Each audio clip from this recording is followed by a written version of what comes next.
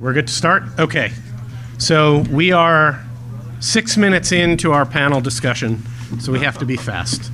My name is Gary Greenstein. I am a partner with the law firm of Wilson, Sonsini, Goodrich & Rosati, which is the largest law firm in Silicon Valley, and I conveniently live in Washington, D.C.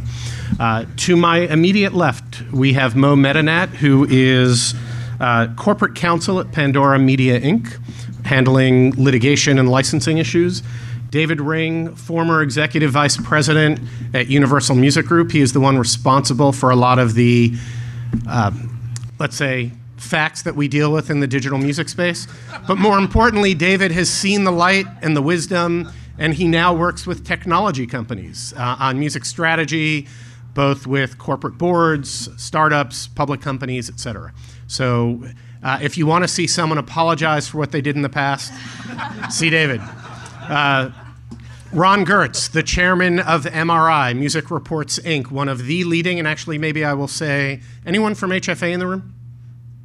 The leading music rights administration company, and an independent music rights administrator which has the interests of its customers in mind, as opposed to being a mechanical rights administrator that may be owned by an unnamed performing rights organization. And then John Rudolph at the far end, our model speaker, and our foil. John is the former CEO of Bug Music, one of the largest independent publishers in the United States or the world. And John is now an investor, an advisor, and a principal at Music Analytics. So we have a mix of people and various backgrounds. I am going to assume a certain degree of knowledge because we're going to try to go quickly in here. But let me first get a show of hands. How many of you are technology company entrepreneurs? How many of you are musicians? How many of you are attorneys? And how many of you are service providers to some aspect of any of the foregoing? Okay. So I'm going to assume you're all really smart. This is a 500-level course in law school, and if you're not prepared, there will be an exam at the end. So basic understanding musical works and sound recordings, because that will underlie much of what we're talking about here. Lennon and McCartney are songwriters. They write musical works. They assign those rights to music publishers. There are different rights attendant to the musical work. John, Paul, George, and Ringo are recording artists. They create the sound recordings that are owned by record labels. A lot of what we are going to talk about today have to deal with the differences between musical works, sound recordings, record labels, songwriters, music publishers, and everything that flows from that. So why don't we start off with Mo, who left. I'm right here. She's already hiding from me. Sorry. Oh, actually, let me also say, nothing that any of us say on this panel can or will be used against us in any proceeding. People are speaking individually, not on behalf of a company that may employ them or a company that may be a client. So out of full disclosure, Mo's employer is a client of mine, so if I cut her off and stop her from speaking, I definitely appreciate it. Yeah. there is a reason why I do so. But please. Hold on, Gary. I'm an investor in a company that you're also. That is true. John is an investor. Ron I have spoken with in the past, and David is a former client of mine from when I used to represent Universal Music. Welcome to the music business. There's not a conflict that you should not try to get around. It's that old joke, it's not a conflict if everybody pays. Yes. Okay, so performing rights organizations and consent decree modification.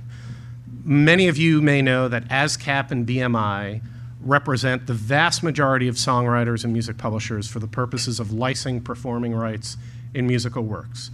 There is now an effort to change the consent decrees that were entered into by each of ASCAP and BMI with the United States Department of Justice. And as the music publishers like to say, these are World War II era consent decrees. Very clever line, but you still have an issue where you have competitors coming together to fix pricing. And for those of you who are attorneys and understand antitrust laws, that would normally be a violation of federal law. And so there are restraints that are put on ASCAP and BMI to restrain their ability to fix prices and obtain supra-competitive pricing. But right now there is a desire to change that because publishers are raising a number of issues where they are unhappy with the prices that are being paid. So Mo, Pandora has actually been involved in some litigation actually with each of ASCAP and BMI over the last couple of years, and that came out, or one of the key issues in those rate court proceedings was the fact that music publishers tried to withdraw from each of ASCAP and BMI. There were judicial determinations on whether or not those were permitted, and then there have been comments that the publishers have made about wanting parity with the labels, complaining about the royalty rates. Can you just give us a brief overview of that issue with the consent decrees and withdrawals? Sure. So historically, up until a few years ago, music services could rely on the blanket licenses from the PROs, CSAC, ASCAP, and BMI for the vast majority of the licenses that they needed to perform music on their service. Starting a few years ago, we saw publishers looking to withdraw their works from the PROs for a number of different reasons. But this started around, I believe, 2011. In those situations, we, at Pandora anyway, we were faced with either taking down the music because we would no longer have a license to that music if the publisher withdrew. Or doing a direct deal with the publisher to cover the licensing fees for those rights. In a lot of situations, in most situations, we really did not have much of a choice because there's a lack of transparency in the music industry as to ownership of musical compositions. And so in those situations, Pandora really was forced to enter into direct licenses with some publishers that had partially withdrawn from the PROs. We did not believe that publishers could partially withdraw under the consent decrees, and so we litigated these issues in the ASCAP and BMI rate courts. Both courts found that partial withdrawals were not allowed. And so, as a result, we've seen publishers publicly state that they will fully withdraw from the PROs unless there's some change with the consent decrees that govern the PROs' conduct. Now, Mo, what were the rate decisions that the ASCAP and BMI rate courts established for Pandora's payments? Public performances? In terms of the actual the number? Percentage of revenue. So in the ASCAP rate court proceeding, the rate was set at 1.85% of revenue for 5 years, I believe 2011 through 2015, through the end of this year.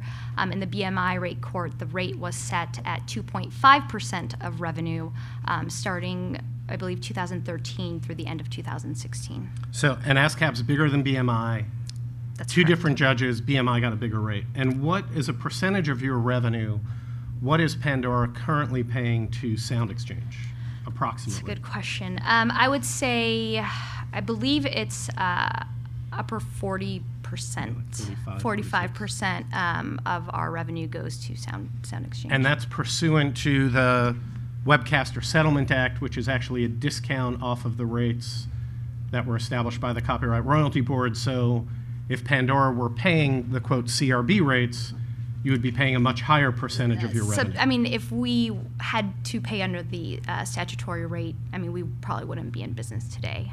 So we would be paying significantly more, and I don't believe in a sustainable, well, I don't believe it would allow us to invest into the company, into, into other avenues of business in a way that would help the company grow. So that delta, if Pandora were paying at the CRB established rates, they'd probably be paying in the high 70% of revenue just for the sound recording. The musical work copyright owners, and that's for performance and a very small fee for the what's called the ephemeral phonorecord to reproduce sound recordings and server copies. So you're now looking at the performance royalty for musical works at roughly 4.5%, and effectively for sound recordings in the mid to high 40s, but if it were without this benefit of legislation that expires at the end of this year, you'd be talking about a delta between 4.5% and maybe 75%. John, is that an appropriate delta between what songwriters and publishers are being paid versus what sound recording copyright owners are being paid? So for those of you who saw the legal panel yesterday, I apologize. It's going to be repetitive. Jeff Liebenson. Look, I don't know how you value one piece of work over the other. I mean, that's what you're asking me to say, and that's the way I look at it. I mean, what a songwriter does has as much value as what an artist does, and I'm not saying it's on parity. I think in the sense that it has to be a 50-50 split. There are some business conventions in other areas of licensing that have made that split, but I do think it's worth saying that the idea, and maybe I'm going to throw this back at David, the idea that a company can own the largest music publishing library and own the largest label, and I would like to know what that conversation's like internally on how that allocation occurs. David, tell us, please. Yeah, I can. So this is super rough math, but for every dollar in, the publisher keeps 25 cents on the publishing side, and for every dollar in on the record side, they keep about 75 cents. So it's pretty easy to figure out how the major record companies view their publishing arms. They're very profitable, great cash flow businesses with not a lot of not too much overhead. So it's a very exciting business. I happen to love the publishing business. I started out life as a songwriter and musician, and I can truly empathize, of course, with all of the various parties. So I mean, having been a struggling artist. I had to go to law school because I couldn't make it. Like that, how sad is that? So, I went from playing gigs in every LA club to being an associate at a law firm. Can't get much different. But basically, let me address the point about the works. A songwriter's work is just as important as a recording artist's work, and I don't actually disagree with that. What I would say, though, is that's not the point. I think it's beside the point. I mean, it's true, but also not the issue. The issue is these two businesses couldn't be more different. And without opining on whether the record companies spend their money wisely or intelligently or in the way that a 2015 record company ought to spend their money, without getting into any of that, because I have a point of view on that, but it's armchair quarterbacking, which is kind of not that exciting. And when you're sitting in the room and you have to make your quarterly numbers, or your bonuses are going to be in jeopardy and so forth, big companies all over the world do very similar things, which aren't necessarily in their long-term strategic interests, or in the best interests of artists. Or in the best interests of artists. But I think honestly, the record companies, on balance, respect both. Deeply respect the artists. I mean, they're nowhere without the talented artists. I mean, I've been privileged to even be associated with the talented artists at UMG over 19 years of doing business there. And the songwriters and publishers, same thing. I mean, I have the deepest respect for somebody that can sit down on a blank page and write a great song. But the businesses are different.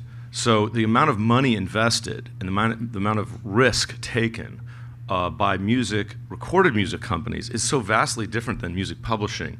It doesn't matter whether the actual underlying art may be similarly valued by people like us on the stage or by other artists and so forth, by songwriters who are also performers. They probably view both of their things as equally important, as to John's point. But the businesses are so different, it doesn't matter. So you can't possibly have a world in which everybody is getting paid the same, record companies and publishers. That world doesn't work. The world that we're in right now doesn't work. I was very pleased to hear about the 45 to 46% of revenue, because that's a huge improvement from where Pandora was paying a long time ago. And one thing that we may get into talking about. You mean when it was over 100% of revenue? Yeah, I mean and by the way, the publishers still wanted parity. By the way, this is the world we're living in now, which is if you want to license music, it's going to cost such an extraordinary amount of money. It's not going to be 45 to 46%. It's not going to be 50%. It's not going to be 60 or 65. You're looking at like 72.5% of your total revenues out the door. So is it any wonder why startups aren't getting content licenses? They're not getting investment because they can't get the content licenses, or they can't get them quickly enough.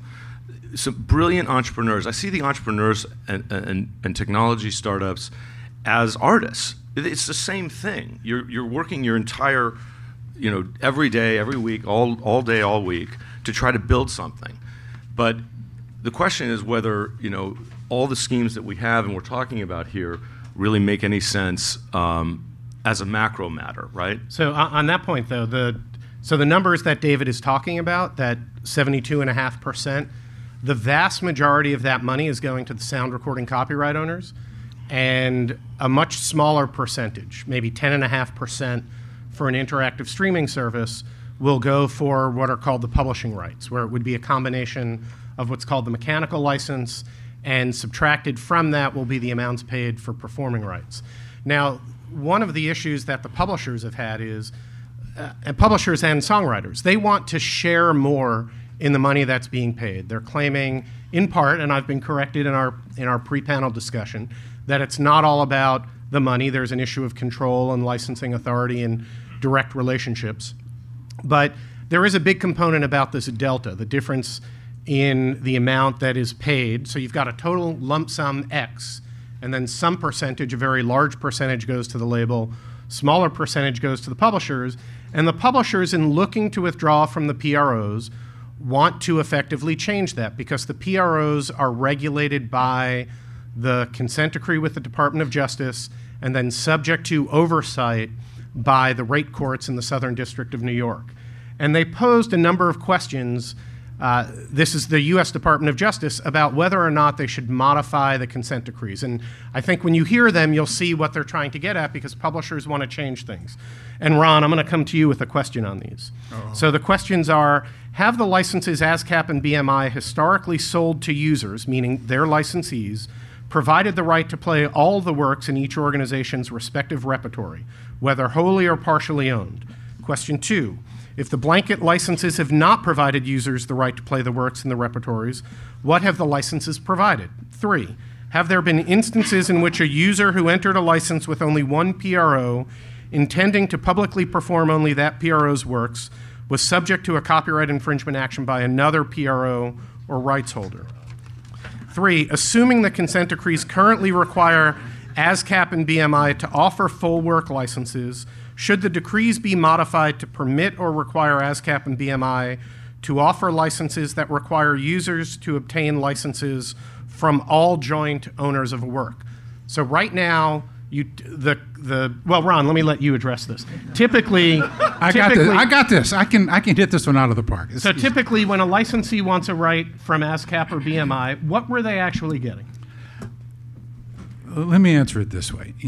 And by the way, everybody forgets when the government decided, for its reasons, to create these consent decrees. It wasn't solely about the way the licensing of works happens. It was also to control the activities of the collecting societies vis-a-vis their own members, because their own members were concerned about the lack of transparency over how the royalties once collected were distributed.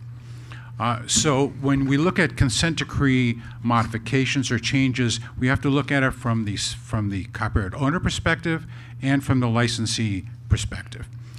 With regard to what the typical blanket license offered, was it offered a user a license to everything in the ASCAP repertoire, whether ASCAP owned 100% or whether ASCAP owned 3%. And the reason for that was pretty clear, because the blanket license was essentially an insurance policy. And the way it developed, you had mass uses of music on television, on radio, and one of the components of the blanket license was the ability for any user who was using music quickly to be able to say, yes, I can use this music without being sued. Okay. So that's a component of the blanket license, and when the courts or the parties negotiate what that blanket license fee will be for each of the societies, it includes not just the performing rights to the songs, but includes the fact that the value of that insurance policy. So once you start going to, and by the way, this just shows you that the issues are much deeper and broader than the issue of just being able to withdraw a share. When the parties end up in a rate court negotiation, one of the things they have to think about, or in any negotiation, is if this insurance policy is no longer available, What does that do to the value of the blanket license? It generally means for the collecting society that the value of the blanket license goes down. Okay. So in the future, if publishers are going to be allowed to withdraw certain rights such that they then have a blocking right over the use, then the licenses from the collecting societies can't be simply the typical blanket license. They have to be blanket licenses that are fractionally paid out, fractionally allocated. So if during the term of a license a publisher withdraws, the blanket license fee has to adjust dynamically. Now, everyone is thinking, oh my God, this is terrible, this is a horrible thing, how will you ever do this? Well, what most people don't realize is that over a number of years, there have been a series of litigations to create these kinds of licenses within the structure of the ASCAP and BMI blanket license. Fortunately, or unfortunately, depending on the, if you look at my scars, I've been involved in the big ones, in the big litigations. The first one was the television per program license, in which broadcasters now can pay ASCAP and BMI only for the music that they use. In other words, they can reduce that blanket license fee when they pay a copyright owner directly. In the background music industry, a few years ago, both consent decrees were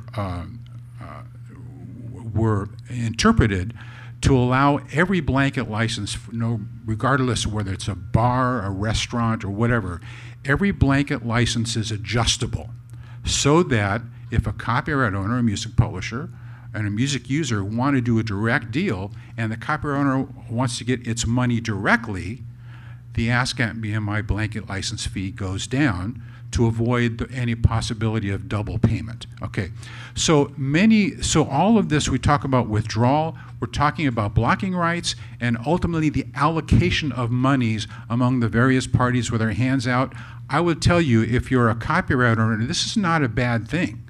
This allows you to get paid directly, gross dollars, without society deductions, and without the vagaries of the distribution systems. Ron, let me just, you talk about a blocking right. And so typically under common law, if you are tenants in common, meaning two people create a work together, they each have an indivisible portion of that work, they can grant a non-exclusive license without the consent of their co-author or co-tenant in common, subject to a duty to account. Now, Ron, when you talk about a blocking right, you're talking about a change to the common law, correct? Answer is yes. Yes. Yes. But see, ASCAP and BMI have always accepted that rule. Okay, that's the basis of how ASCAP and BMI operate. That's how they can offer the that insurance policy. But the songwriters and publishers now, by partially withdrawing, they want to say, notwithstanding the fact that a portion of my work may still be in the collecting society, if I withdraw, let's say I'm Sony ATV, you have to come to me and license my interest that has been withdrawn. Isn't that what they're seeking to do? That is what they're seeking to do, because they want to set, now why do they want to do that? Well, I want John to answer that. Okay. I'll let Ron answer that. Okay. Well, because John and I agree completely on this. And it's, we John, do. be careful. Well, everyone thinks it's because of the rate disparities, and that certainly had something to do with this. But this all started years ago in Europe, where the major publishers were trying to get out from underneath the distribution systems and the deductions that were being taken by the foreign collecting societies from their royalties. And it was significantly from royalties for the Anglo-American catalog. So that's what started this, and it was very, very successful, and it has caused even more fragmentation, but ultimately successful for the major publishers. And they looked at the United States at a territory where the royalties had traditionally been lower than they were in Europe, and they wanted to do the same thing in the US. Get those rights back, have a seat at the negotiating table, and eliminate those society deductions and undisclosed distribution fees. Well, but right now, I think there's no doubt that the publishers are trying to raise prices. Yes. These partial withdrawals are directly related to trying to raise prices here in the United States for the public performance right to a level that reduces that delta, obviously, with the sound recording copyright owner. Yes. Who believes that the Department of Justice is going to rule to permit partial withdrawals? Anyone want to prognosticate here? I think the Department of Justice stepped in it, and I think they know it. And I think they would like to get out of it if they could. John, any? I would agree with that. I think the conversation that was started by the Copyright Office and then the for lack of better words, the paper that they released and the ideas. I'm going to get in my soapbox a little bit here, but Ron's business has a component to it. I'm not going to say it was built on it, but it has a component to it where there was a free market element that happened as a result of creating the per program license. Right? So, and the market figured out what that pricing was. It's changed a little bit now, but still at the same time, there's multiple examples of it. And I'm optimistic that even though you may have an overall pricing change, I think that's one of the things everybody has to be aware of, what the negative downside could possibly be on the overall, that there will be a market solution that kind of supersedes it. We saw it in the YouTube deal that was cut with the publishers.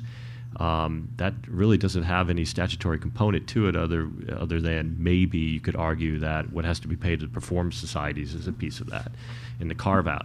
But I think that my opinion is we're going to see a move towards that, and whether that's supported DOJ through the consent decrees, whether that's coming from the Copyright Office, or better than anything is the companies who want to use the product and the companies who want to license the music actually find ways to do that together. And I just feel like there's a lot of momentum. There is money being invested in the technology community, and that's where it's going. It's going into the infrastructure, into the pipes, not into retail.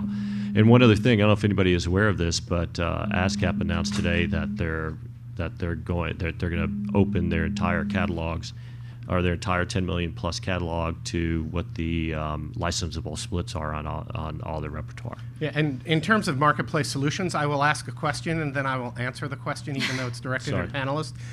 Pandora just did a deal with Sony ATV, and that is a marketplace deal between two parties, and Mo can't comment on it. Sorry. So I don't want anyone to accuse me of not asking the question, but on the advice of counsel, she will not answer any questions. What about counsel? Gary? Can counsel answer a question? No, I will not comment. Let's move to pre-72 sound recordings. No. Is it What's it about? the topic that we were just Yeah, on? we're moving on. Okay. Pre-72 recordings. Another hot issue. So pre-72 sound recordings. Sound recordings fixed before February 15th, 1972 are not subject to federal copyright protection, which means that they are subject to a patchwork of different state law protections. There have been a number of lawsuits that have been filed against services, Sirius and Pandora in particular. There have been victories for the copyright owners of those pre-72 recordings in New York and California. There have been losses in Florida, and then there are a flurry of more lawsuits. If they're not subject to federal copyright protection, they're not eligible for statutory licensing, which means that non-interactive, and this is really a non-interactive services issue, they do not have a mechanism to use those recordings under a blanket regime created by Congress. Interactive services are already going out and doing direct deals with the labels, so they do not need to worry about pre-72. They just license the entire catalog from Universal. But Mo, can you give us an update on where those litigations are, and the fact that Pandora recently entered into a settlement? Sure. There are a number of litigation going on right now surrounding this issue. So it started with Sirius in California and New York. There were 2 lawsuits filed against Sirius, one in the California state court, one in the federal court. In both of those cases, the judges found that there was a performance right under a California state statute for pre-1972 sound recordings. Then Sirius was also sued in New York, in that case, the judge also found that there was a performance right under New York common law, but certified the question for automatic appeal, given that she believed it was a close issue. And so that case is on appeal right now. Sirius was also sued in Florida, which Gary mentioned. On summary judgment, the Florida court found that there was no performance right in pre-1972 sound recordings under Florida common law. Pandora was sued in California by Flo and Eddie, I believe last year. We had the same judge as the Sirius judge. We filed early on in the case, we filed an anti-SLAPP motion to strike the claims against us for First Amendment violations. The judge denied our motion, but that allowed us to automatically appeal the decision, and so that case is currently pending before the Ninth Circuit. Then in New York, Pandora was sued in New York State Court by the labels, so Capitol Records, ABKCO, Warner, Sony, and Universal Music, and that is the case that was recently settled, and really an effort on Pandora's part to continue discussions with the music industry that probably wouldn't happen otherwise. And so it's an effort to kind of get the ball moving with working more closely with the labels in future discussions. And so settlements of litigation, are they subject to the statutory split of 50, 45, 2.5, 2.5, which is sound recording copyright owner, featured artist, non-featured musicians, and non-featured vocalists? No. So they're subject to whatever agreements the labels have with those artists. Correct. David, money going into the record labels. You're not there anymore, so you're not speaking for Universal. When money goes in from the settlement of litigation, how is that money typically accounted for, to the extent you know in a non-privileged manner? Yeah, I can't actually comment on that because the information I do know is as part of one of the hats I wore for many years, which was a lawyer for the company. But you're not wrong in how you phrased it, which is it depends on the relationship between the record company and the artist. So it's that's not the exclusive way that record companies pay artists. There's lots of times when the contracts won't say what to do with a particular pot of money, or where it's not clear. And I think I can say that in my experience, it may take time, but those issues tend to be worked out in a way that artists should be reasonably happy with. But I can't say more. So why don't we fully federalize pre-72 recordings to make them subject to all of the rights and obligations under the Copyright Act? Well, it's an interesting topic, and one that whether you partially or fully federalize, I don't feel particularly strongly one way or the other. I can see how and why record companies want to limit it and limit the reversions and things that some of the downside for the at least perceived downside for a copyright owner. But actually, I worry a lot more about the artists and the songwriters. And all the discussion we were having before, it's a little bit like a Republican or Democratic debate where you get to go back to the prior question since the moderator you don't get to do that. Doesn't let me do that. Well, unless you're going to shout over me, I guess I can. I can ask them to turn off your mic. But we do need to speed artists up. Artists and songwriters, I worry more about artists and songwriters and entrepreneurs. And why do I do that? Because I spent my entire life in music. So if you don't have full federalization, you're going to have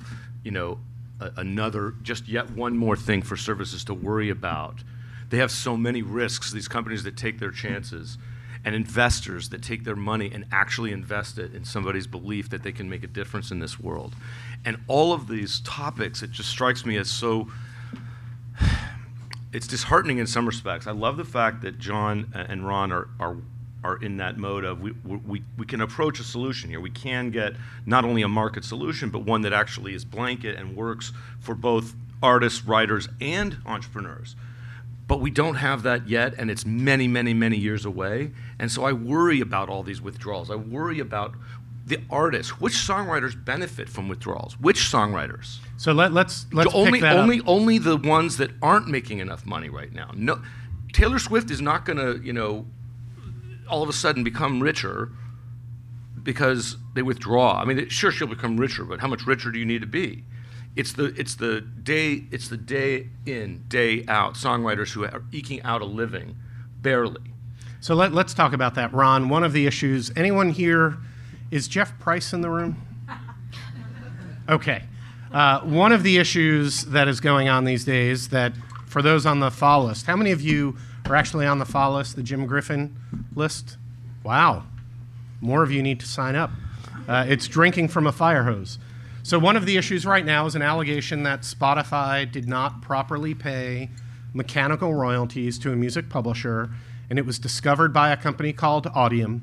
And then there was a response between Spotify and Audium where the works of the record label affiliated with the publisher were removed from the service, claims that 55 million song plays occurred without royalties being paid. Ron, you are in the heart of this as a mechanical rights administrator. Can you just enlighten people on what is the obligation of a digital service right now? And we've got to be quick here. But what is happening in the space with an interactive service and having to pay royalties, self-reporting, invoiced by a copyright owner, just so people have a flavor of what's going on here? Well, I have to go back to the pre-72 issue real quick because You can't. I had the solution to it. Yeah. But nobody asked me. Ron, what's the solution? I am the only IP lawyer in the industry who went to high school with Howard and Mark, Flo and Eddie. Okay, and I was with them on grad night when Howard was with Darlene Dickey, and I know what happened. And if you want, I could settle this case really quick. We should talk after the panel. So true. They were no. So mechanical rights administration. Yes. Look, we talked about the statutory license before. I will tell you, the 115 statutory license is the only reason why the on-demand music services in the U.S. can function. Okay, and we at our company, we've automated that entire process of invoking the statutory license and paying royalties. We did it on behalf of MediaNet 12 or 15 years ago. And for those of you who understand it, even those of you who don't, the statutory license is the fees are set by the rate court, by the CRB. They are incredibly complicated. But the good thing about them is they are all reducible to a formula that allows computers and computer systems to spit out the royalties.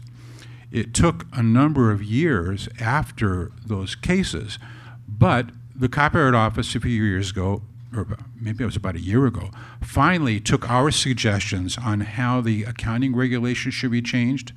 So now anybody who's involved in the royalty processing has to be audited, has to have all their internal systems audited by an independent auditor that can state that the internal controls for creating royalty statements were functioning properly and properly designed. Okay, it's the closest thing to an audit anybody would want. And frankly, when you're dealing with music in that kind of volume, you don't want to audit. It's too expensive. There is a lot of angst about Audium, but there are two issues people should be thinking about. One is the fact that there are a lot of wild statements about how much music is not being paid for. I don't know about clients that we don't represent, but we represent a lot of the big ones. And I can tell you that at the end of 2 years, the amount of music that is unidentified is under 5%. Okay, there's a little latency in identification simply because publishers and songwriters are late in representing their works, are registering their works. But the systems work pretty darn well. As long as the party doing the royalty accounting has good systems for identifying, But the key, you mentioned the word Audium.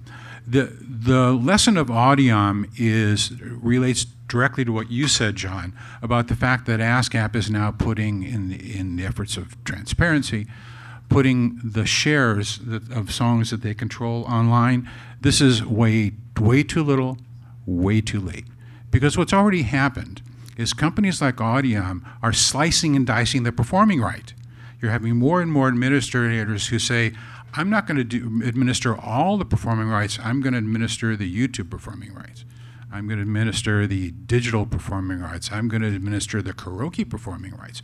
So the rights controlled by the collecting societies are being sliced and diced and fragmented. So any registry, any database of information has, in the last few years, simply become much, much more complicated than ASCAP control 3% of this work. Ron, the 115, so 115 is the statutory provision that governs it's called the mechanical right, the reproduction and distribution of a musical work. The CRB is starting a proceeding to readjust the 115 royalties beginning January 1 of next year, correct? Correct. And as opposed to the rate setting for webcasting, they don't have to finish by a specific date. It's not that they have that 2-year window in which to conduct a proceeding. So we don't know when the next 115 rate will come into effect. But do you believe that there will be a negotiated settlement or a litigation over where this will go? Because the mechanical royalty income continues to decrease from physical product sales, and publishers may seek to increase that rate to make up for, quote, lost income, no? Well, there's more involved to that proceeding than the rate. The rate is important, and the rates are important. But what's also important is how the licenses are administered and royalties are paid out after the rate is determined. There are a number of issues that the publishing community and the Copyright Office would like to change about how Section 115 works. I will tell you, simply as a lawyer who was also, like David, a songwriter at one point, that the Section 115 statutory license is really, really, really good for independent music publishers, because it makes everything normal, it makes everything transparent, and it requires a notice from the user to the individual owner of the song. So the individual owner has what we call, in legal speak, privity of contract with each user. There are suggestions that that system be upended. I don't think it could be done in a CRB proceeding, but you never can tell what people will argue. So there's more at stake than the rates, but for all the independent publishers who want to make sure that they get paid the same as the major publishers on a download by download or stream by stream basis, you have a real important interest in making sure the rules stay pretty much the way they are. Well, let's talk about people wanting to ensure that they get paid the same. So there have been 2 pieces written recently. Matt Pincus wrote something that I think was in Billboard. I certainly saw it on the Fall List. And then you've got Charles Caldis, who's the CEO of Merlin, and 2 distinct issues. One is Matt Pincus complaining about 2 tiers becoming the norm for the fees paid to music publishers, with large publishers getting a certain fee and smaller publishers getting a lower fee. And Matt Pincus was complaining about the fact that the lower rates being paid for independent musical works would cause the indies to lose songwriters to the majors, because the indies would be collecting less and therefore paying out less. And then in the Webcaster proceeding, there was a certified question, what's called a novel question of law, by the copyright royalty judges to the Register of Copyrights, that asked whether or not the CRB, the Copyright Royalty Board, could establish different rates in the current Webcaster proceeding where Pandora is a participant, that would have one rate being paid to the major labels, presumably. The question is, can there be different rates depending upon who the licensor is? And I think the fair way to interpret that is, can the majors get paid one rate, a higher rate, and can independent labels get paid a lower rate? Does anyone have a position or a concern about differential pricing between major labels or publishers and indies?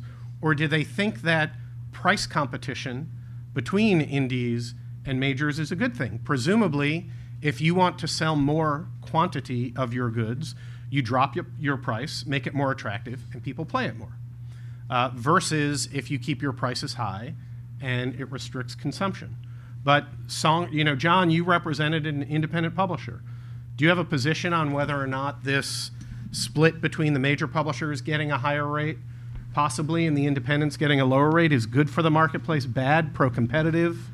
First thing is, Gary, can you please come to my next dinner party? Because this is compelling stuff. Which is on one level serious, because it's like we argue about these things, and this is like we're spending a ton of money debating all this, and we have government involved, and you're like, really, is this the best use of everybody's money and time when it comes to other ways? The question at hand is it's interesting that it's just come up now. I'm glad that Matt brought that up. Matt's the CEO of Songs Music Publishing. We were both on the NMPA board together, and the answer is, I don't think we know. I mean, one of the things that always gets, now we're talking about a market.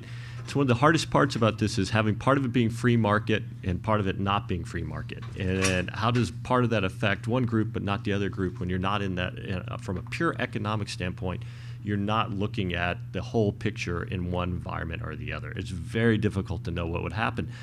And if you put on top of that the context then of this whole conversation that's happening on 100% licensing, and so if you did have those scenarios, you get into, if you had to break up in the idea, there's a lot of ideas that pricing pressure is going to come from two places: the managed service idea of the PROs becoming managed service entities instead, and then they're having to negotiate with the major right holders as far as what the percentage is going to be that they're going to do that. That's kind of what's happened in Europe in certain cases. And then the independents obviously are going to have smaller catalogs, just like, if I try to go buy grain to feed my cows, if I got one cow, I'm going to pay a higher price than if I have 1,000 cows. It's just the law of economics, right? So you've got those challenges. You get into, it's always been a concern, and it's not just been a concern because it's a theoretical idea. It has actually been used in conversations when independents have been trying to recruit or sign up songwriters. Like, they will actually say in those meetings, well, we're going to get you more because we do this. It started with directly licensing instead of going through Harry Fox. It started there, and it's going to continue. And it is a challenge for independents. I'm not necessarily saying that's not the world we live in, but if you just have part of it that works that way and not the whole part, that allows there to be another piece that puts, if you would, creates that balance backwards, then you are going to get into this disparity. David, should a major label get paid more under the statutory license than an independent label for performance on a service like Pandora? Yes or no? We got to hurry up. Yeah. I just think it misses the point. The question misses the point, right? I agree with John. If you just focus on the entrepreneur for a second, because where are the innovations coming from? Who's going to innovate in this space? Who's going to invest in innovation? And the question is, well, what good is it, right, to be unable, even if we have the ability, if you're an independent publisher or you're a major publisher, you have the ability to squeeze more money out of an entrepreneur because you're a major publisher or a major record company, and the indies maybe don't have the same leverage, so therefore they weren't able to cut the same kind of deal. So that's just the way the market works. But this market is so unbelievably challenged because it's not really a market at all. Everybody is a copyright monopoly, and the copyright monopolies mask massive fissures and major problems for both publishers and record companies and entrepreneurs, and therefore artists and writers as well. So it's not as simple as, well, we need a market economy, we need a statutory economy. We have this incredible mishmash. And what you really need is a strategy for how to navigate that mess, because it doesn't do anybody any good to say yes or no to a question that, in the end, to an entrepreneur or an artist or a writer, it's irrelevant. So, Mo, what Pandora's position on whether or not, and then this will be We've got one more question after this, and then questions from the audience. Should there be a rate differential, and is that manageable under the statutory regime?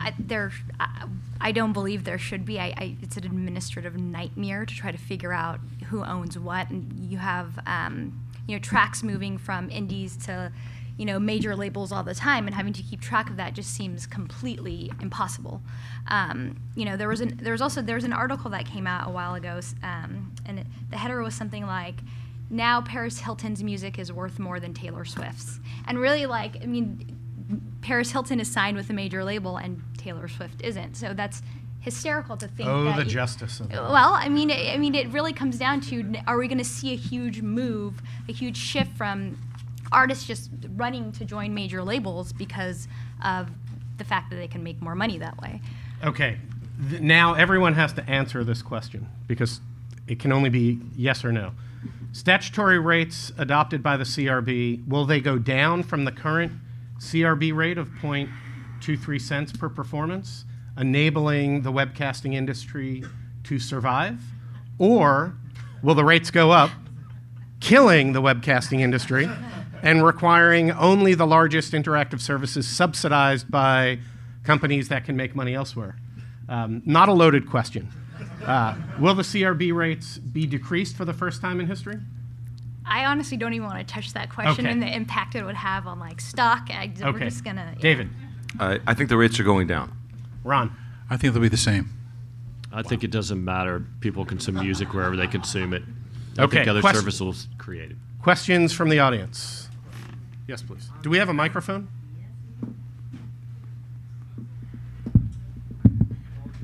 Right over here, up front. It's Robert. Yeah, he always does this. The questions, they have to be questions, not statements. No, I'm a music publisher. I've been in business 28 years. And what I'm concerned about the whole music industry, we're not selling to the public anymore. We're spending, like John's saying, all this litigation, all these royalty rates, but I don't see where we're selling to the consumer. I know you're a streaming company, but we're not. There's 15 streaming companies out there. So I own masters and I own songs. So where's the revenue streams and the payouts? Yes.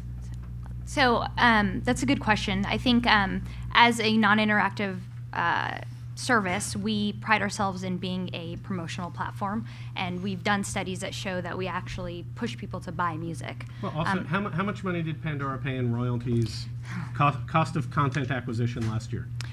Last year, 45. 400 million. 400 million. I know we've paid over 1.5 billion in the last few years. In 10 years. In 10 that's years. Your total. So that's real money. In addition, we are constantly looking for ways to provide artists with other sources of revenue.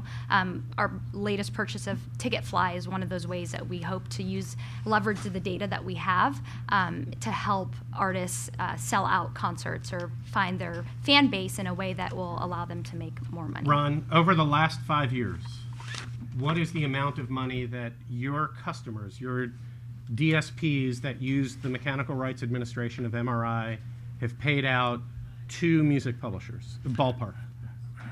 Well, I can tell you generally over the last 5 years, we've allocated about $5 billion in royalties. And allocated and then paid out Between less. songs and masters. But, to be more specific about your question, Robert, there are statutory rates. There are what are like statutory rates with the ASCAP and BMI, blanket licenses. Ron, you got to be quick. Okay. I will tell you that you're selling to Pandora, you're selling to our other clients, SiriusXM, Amazon, whoever. Okay, I will tell you because I know the numbers. If you were to negotiate and sell to them your music at a rate that was less than the prevailing rate, but you got paid from them, you would eliminate the admin fees, you would eliminate the distribution system, you would make more money gross. Okay, next question. Debbie, you always ask. Let's see if there's someone else. Wait, you always ask question. Anyone else? Back here. I want to thank everybody for being up there. But the one piece I think that's missing is what about the artist himself? David, you mentioned it somewhat. I mean, how is this all sustainable for the artist? Mo, you talked about how much money Pandora has paid out, but if you talk about the percentage, it's very, very low. I mean, I would love to have David Lowery on this panel as well. It's actually not. In terms of the percentage of what Pandora has paid out, it's a very significant percentage. And it would be even higher. But if you look at a per spin basis, it's very, But that's very low. different. You use the term percentage. So on a per spin basis, and if you look at the amount of money that's being paid by these services, another way to look at it is, and David was the person who said this to me years ago, the record industry at $15 billion thought they were wearing a $15 billion suit because they were inflated by people being forced to buy a packaged good when they wanted one or two songs. The freedom to the consumer to buy that music that they want has been very liberating to the consumer, and it was imposed upon them a regime in which the revenues of the companies were inflated. So I'm not sure that David Lowery's analysis of the per spin rate is appropriate. There are hundreds of millions of dollars in royalties being paid. Pandora's payments are allocated roughly 52.5% to the labels and 47.5% to the artists when you account for the ephemeral fees. And then you've got the interactive services that are paying lots of money to the record labels. Whether or not that money makes it to the artists, that's not a services issue. That's an issue between artists and the labels that they negotiate contracts with. And I also think it's important to remember that streaming services have a one-to-one. So every time we spin a song, it's to one person. Whereas traditionally, when we look at radio, every time a song is, played on the radio, it's being distributed amongst hundreds of thousands of people. So I think there's a big difference that people forget about. Got to be quick. We're out I'd of just time. like to suggest, I think the question that you've raised, I'm super sorry we didn't get a chance to address it because it's hypercritical. And the question really is, what do artists do today, right? And I'm not talking about the Taylor Swifts, the massively talented and successful artists out there who aren't Taylor Swift, and they are going to be suffering from the idea that they're not selling $10 a unit CDs anymore.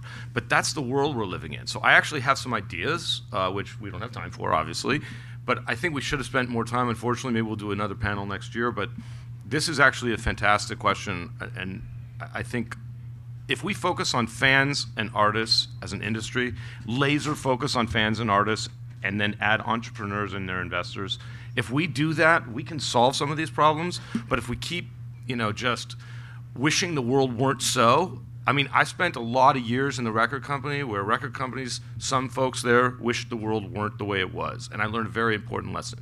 Look at the world the way it is, not the way you wish it were. And these artists that are suffering, I feel for them, because it's just not the same anymore.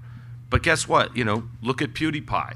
There are lots and lots of ways. Look at Kylie Jenner's app or Kim Kardashian. I'm not advocating that's the way artists should go. Trust me. But what I'm saying is there are other ways to authentically engage with your audience and earn a living. It's just not going to come from a fractional stream rate. That doesn't mean that the services aren't paying 72.5 cents of every dollar out. That's insane. I mean, you can't. How does an investor even invest in a company like that? So we've got a lot of challenges. But my advice, and the last thing I'll say is, as an industry, everybody in this room and everybody that cares about music, art, and common sense should be thinking about fans, artists, songwriters, entrepreneurs, and their investors, and that's what we should be focused on. And not record labels. You have it from the former losing. EVP of Universal Music Group.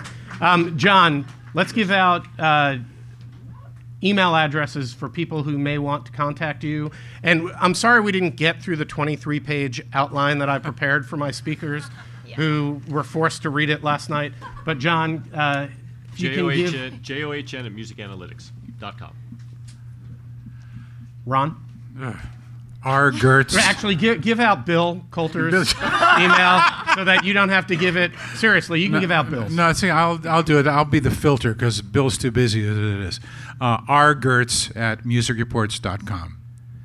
David Ring Media at gmail.com. Please put SF Music Tech in the subject. First initial, last name at pandora.com. And G. Greenstein at WSGR.com. Thank you all for coming. There's a lot more to discuss here, and hopefully the panelists can stick around and meet some of the people in the audience. Thank you.